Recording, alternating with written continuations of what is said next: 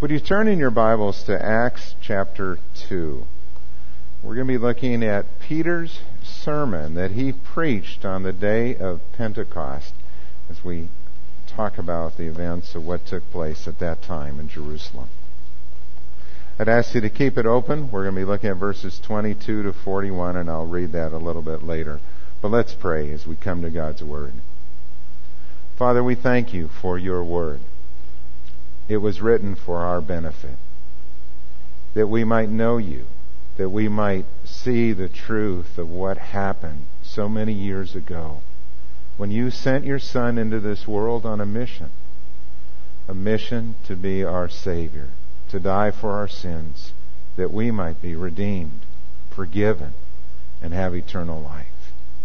And Father, today as we take a look at this story, as we hear it through the words of Peter, one of the apostles, I pray that it would ring fresh and true in our hearts, that it would encourage us and fill us with hope and confidence, because your word is truth, and Jesus is the Savior.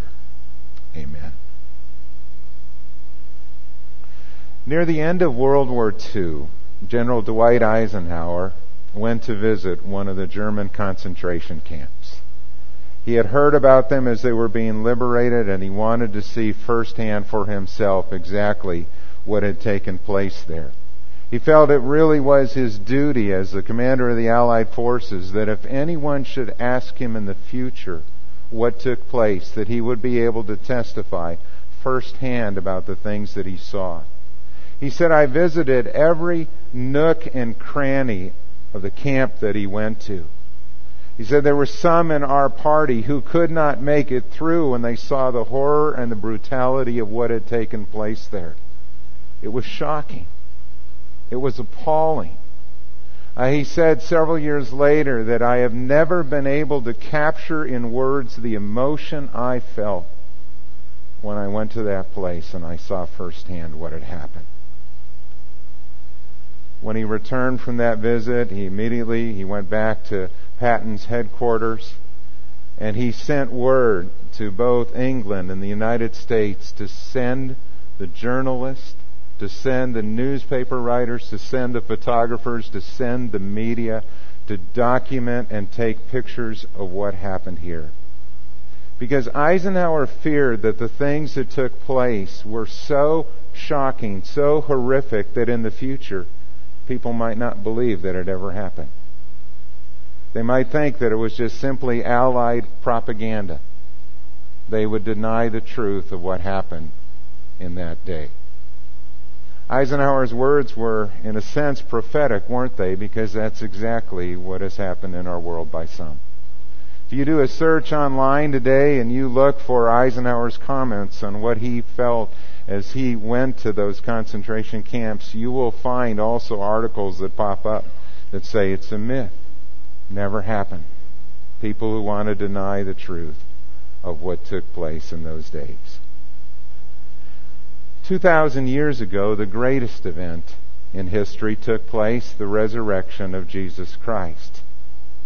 And the men who wrote about that event were eyewitnesses. They saw Jesus' life and ministry. They heard him teach. They saw the miracles that he performed. They saw him crucified, dead, and buried. But they also saw the empty tomb and the risen Christ. And they wrote these things down, again, for our benefit, so that we might know exactly what happened at that time. John, who was one of the apostles, said, that which was from the beginning, which we have heard, which we have seen with our own eyes, which we have looked at, and our hands have touched concerning, or this we proclaim concerning the word of life. They wanted us to know the truth of what had been told. But sadly, just like there are people who deny the truth of the Holocaust today, there are some in our world who would deny the truth of the resurrection. And what would the apostles say to them? And what would they say to us today? They would say, let the truth be told. Let the truth be told and shouted from the rooftops. Tell the world that Jesus is risen. Tell the world that Jesus is alive.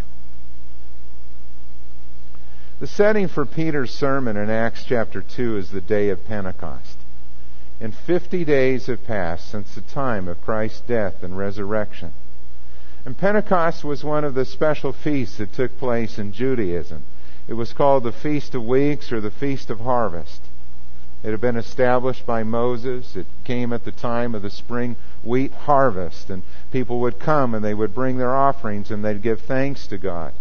And in the Jewish tradition, they also believed that this was the day on which Moses was given the law, the 10 Commandments, and he brought them down to the people. And so they celebrated the gift of the harvest and the gift of the law on that day. And what Peter tells us is that on this particular day, there were about 120 followers of Christ who had gathered together. Jesus had told them to wait in Jerusalem until He would send the Holy Spirit who would come upon them. And so they waited and they were praying and they were waiting for the Lord to act and to do what He had promised. And on that day, as they were gathered in one place, a mighty wind came upon them.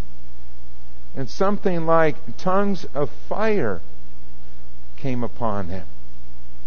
And they were all filled with the Holy Spirit and began to speak in other tongues or languages as the Spirit enabled them.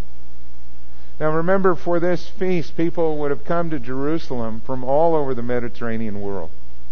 There would be believers there who had come who were speaking many different languages that were represented in the area around there, and they heard now these believers in Christ speaking to them in their own language, and they marveled at this. What is taking place? And they didn't quite understand it. And some said, are they drunk? I mean, are these guys just babbling on? Or what is taking place here? And Peter stood up and addressed the crowd that had gathered on the temple grounds. And he said to them that these men are not drunk. What you are seeing is the fulfillment of Scripture that is found in Joel, the prophet. And he began to quote from the book of Joel, and we see that in Acts 2:17. That in the last days, God says, I will pour out my Spirit on all people. Your sons and daughters will prophesy. Your young men will see visions. Your old men will dream dreams. Even on my servants, both men and women, I will pour out my Spirit in those days, and they will prophesy. And I will show wonders in the heaven above and signs on the earth below, blood and fire and billows of smoke. The sun will be turned to darkness and the moon to blood before the coming of the great and glorious day of the Lord. And everyone who calls on the name of the Lord will be saved. Peter tells us that we are living in the last days. It is the final stage in God's plan of salvation history in which He is bringing people into a relationship with Himself. It's the age of the church. It's the age of the gospel, if you will. And these last days began with the coming of the Holy Spirit at Pentecost, and they will end with the return of Jesus Christ to earth once again. And God is pouring out His Holy Spirit just as He promised. We are told in the Scriptures that Christ could come at any time. And doesn't it seem like that when you look at what's happening in our world? When you see the challenges that we face and the wars that are taking place or the struggles that are taking place, when you see concerns about spread of nuclear weapons or the dramatic consumption of finite resources, when you see increased threats from terrorism or even how quickly our economy can collapse. In the book of Revelation, it says that in 1 hour, Babylon the Great fell. And when we look at the ripple effects of what can take place in the market economy as we are tied together globally, how quickly that can change. At any time, Jesus Christ could return. This is a day of harvest, Peter says. This is a day when those who call on the name of the Lord will be saved. all who come to Christ in faith, all who come to recognize and acknowledge who He is, that He is indeed Lord, will be saved. But how are people going to hear unless someone tells them? How are they going to hear unless someone shares the news? And so what Peter did on that day was he began to speak to this crowd that had gathered, and he told them what had happened. He interpreted for them, if you will, what had happened in those recent days. In verse 22, he said, "Men of Israel, listen to this. Jesus of Nazareth was a man accredited by God to you by miracles, wonders, and signs, which God did among you through Him, as you yourselves know. And this man was handed over to you by God's set purpose and foreknowledge. And you, with the help of wicked men, put Him to death by nailing Him to the cross.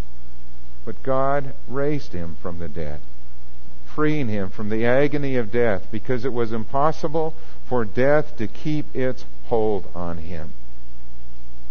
Peter told them about Christ and the resurrection.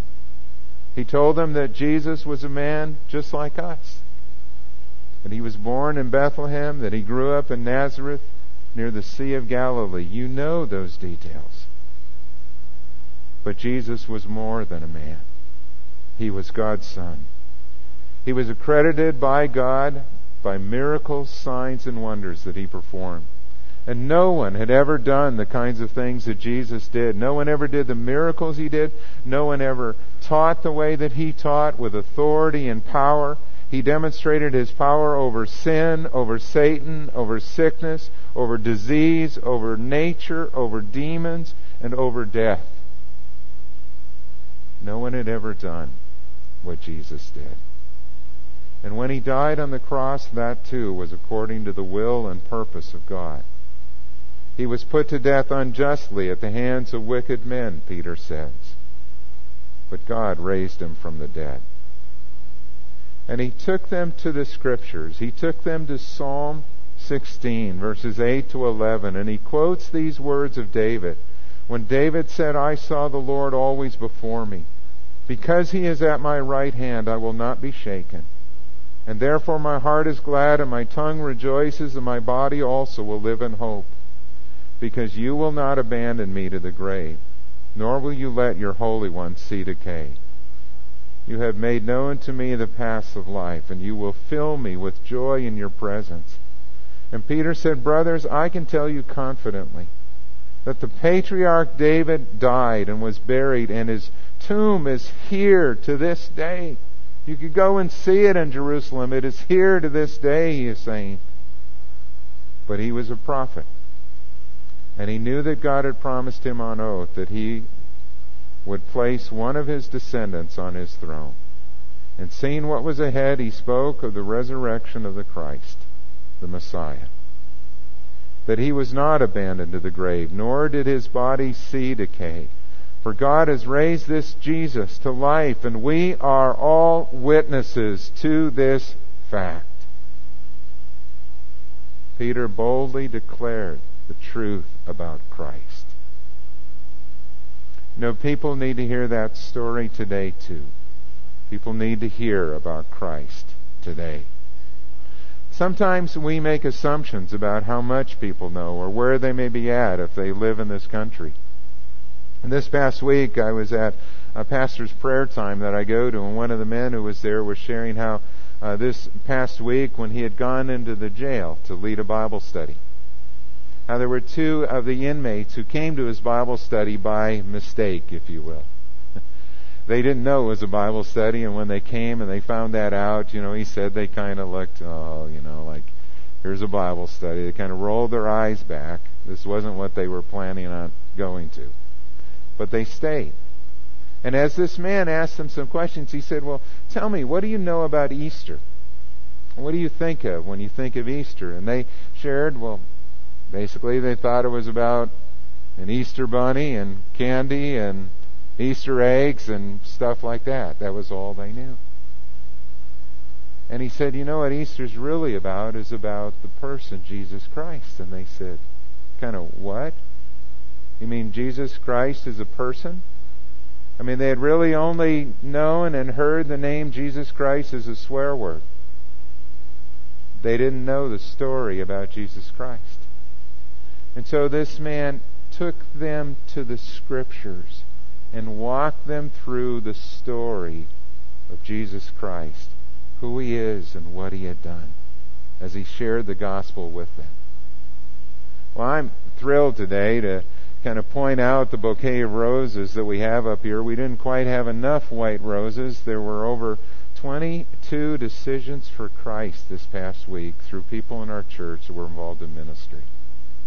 What a joy that is. And it was at all ages, from those who work with our preschool with Stepping Stones, through Awana ministry, through one-on-one contact, and through adult outreach. We have a man in our church who works with FCA too that was involved in that. And just through all of those different means, as people were sharing the gospel this week, telling the story of Christ and His resurrection, we had many individuals make a first-time commitment to Jesus Christ.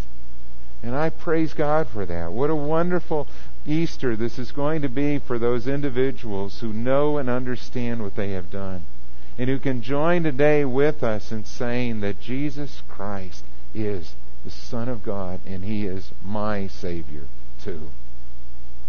That's why the Scriptures were written.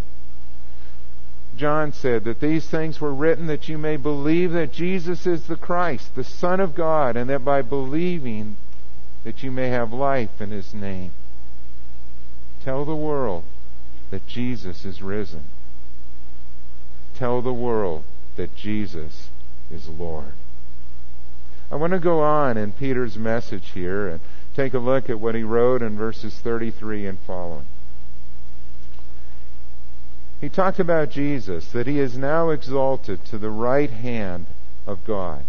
And He has received from the Father the promised Holy Spirit. And He has poured out what you now see and hear. For David did not ascend to heaven, and yet he said, the Lord said to my Lord, sit at my right hand, until I make your enemies a footstool for your feet.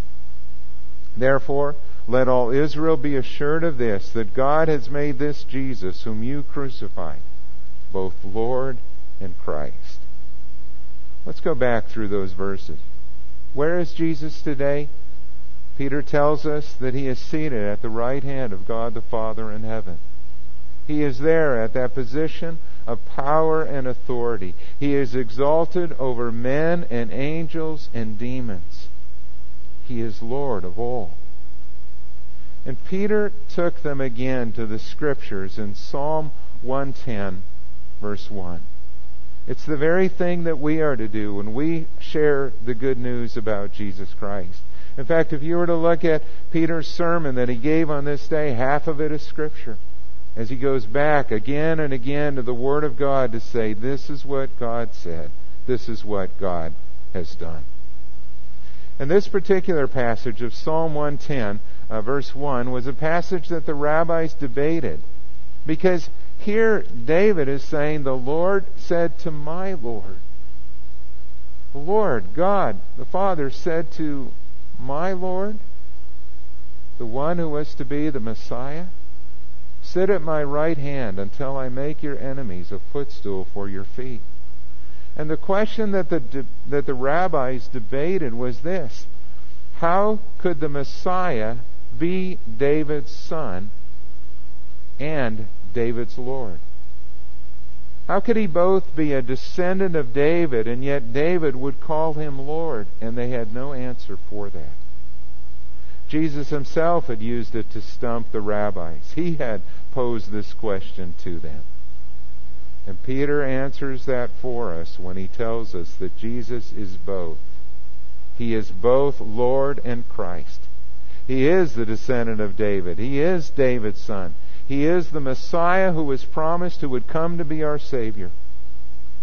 But He is also Lord. And what Peter meant by that term Lord is more than just a title of respect.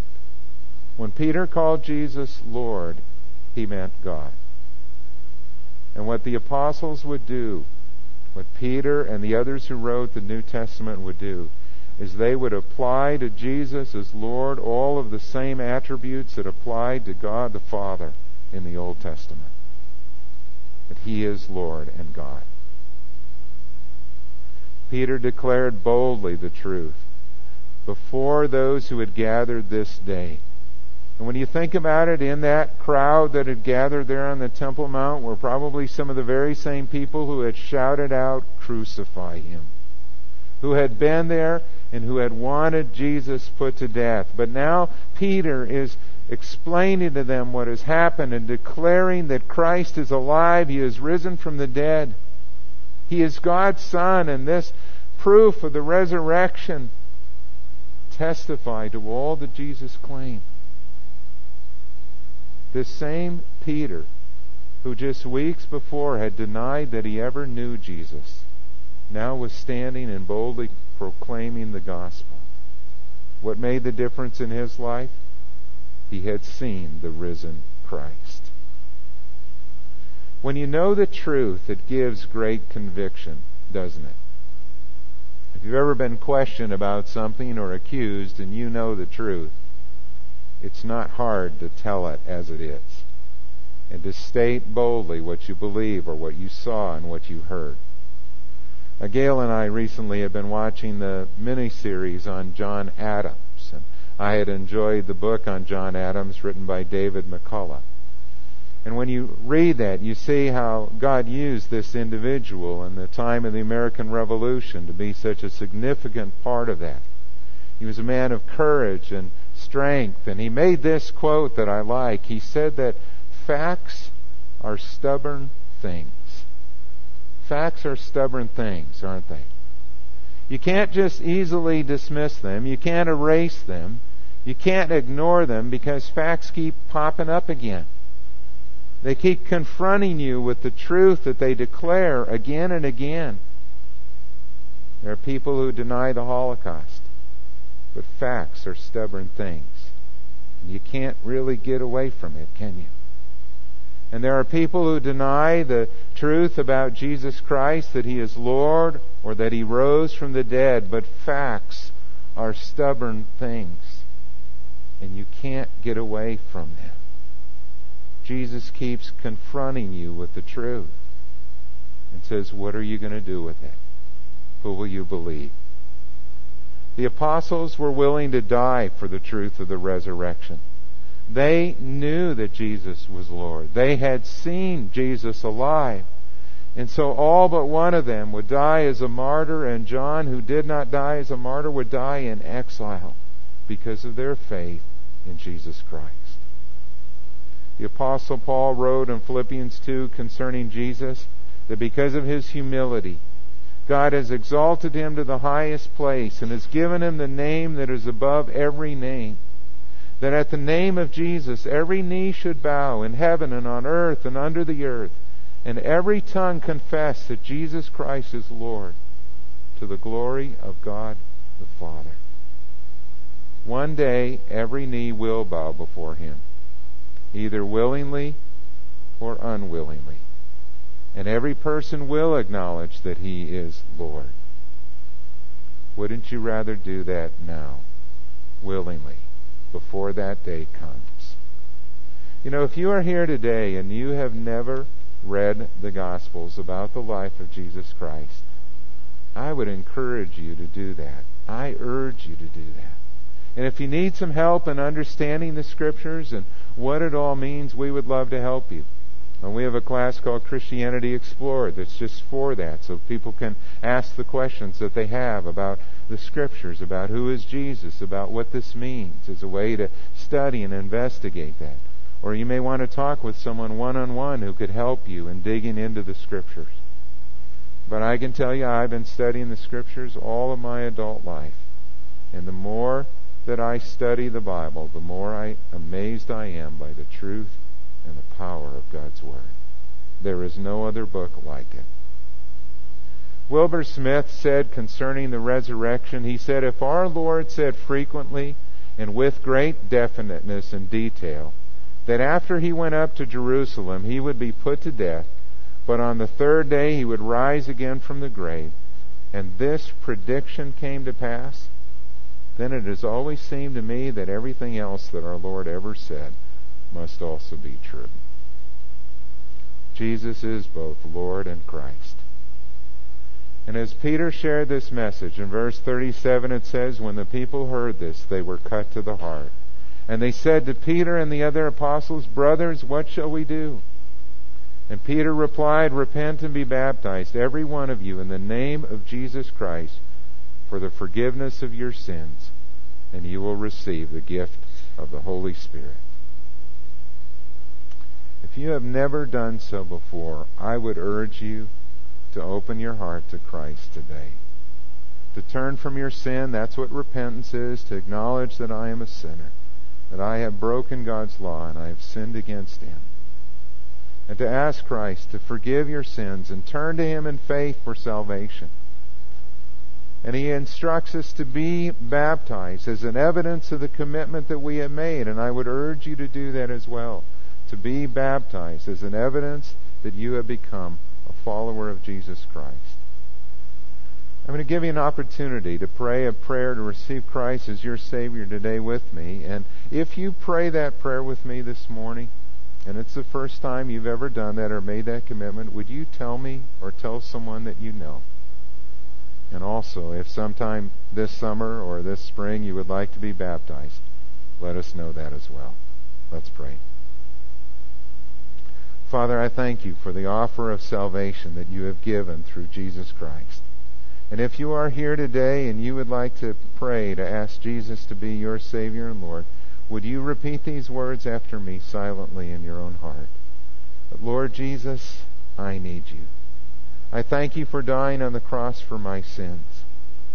And I open the door of my life and I receive you as my Savior and Lord. Thank you for forgiving my sins and giving me eternal life. Take control of the throne of my life and make me the kind of person you want me to be. And Jesus, all of us who know you and who can remember that time when we prayed that prayer and made a commitment to you as our Savior and Lord, we give you thanks today for your grace, for your mercy, and for your presence in our life. And then I looked and I heard a voice of many angels, numbering thousands upon thousands and 10,000 times 10,000. And they encircled the throne and the living creatures and the elders, and in a loud voice they sang, "Worthy is the Lamb who was slain, to receive power and wealth and wisdom and strength and honor and glory and praise." And then I heard every creature in heaven and on earth and under the earth, and on the sea and all that is in them, singing, "To Him who sits on the throne and to the Lamb be praise and honor and glory and power forever and ever." And all God's people said, Amen.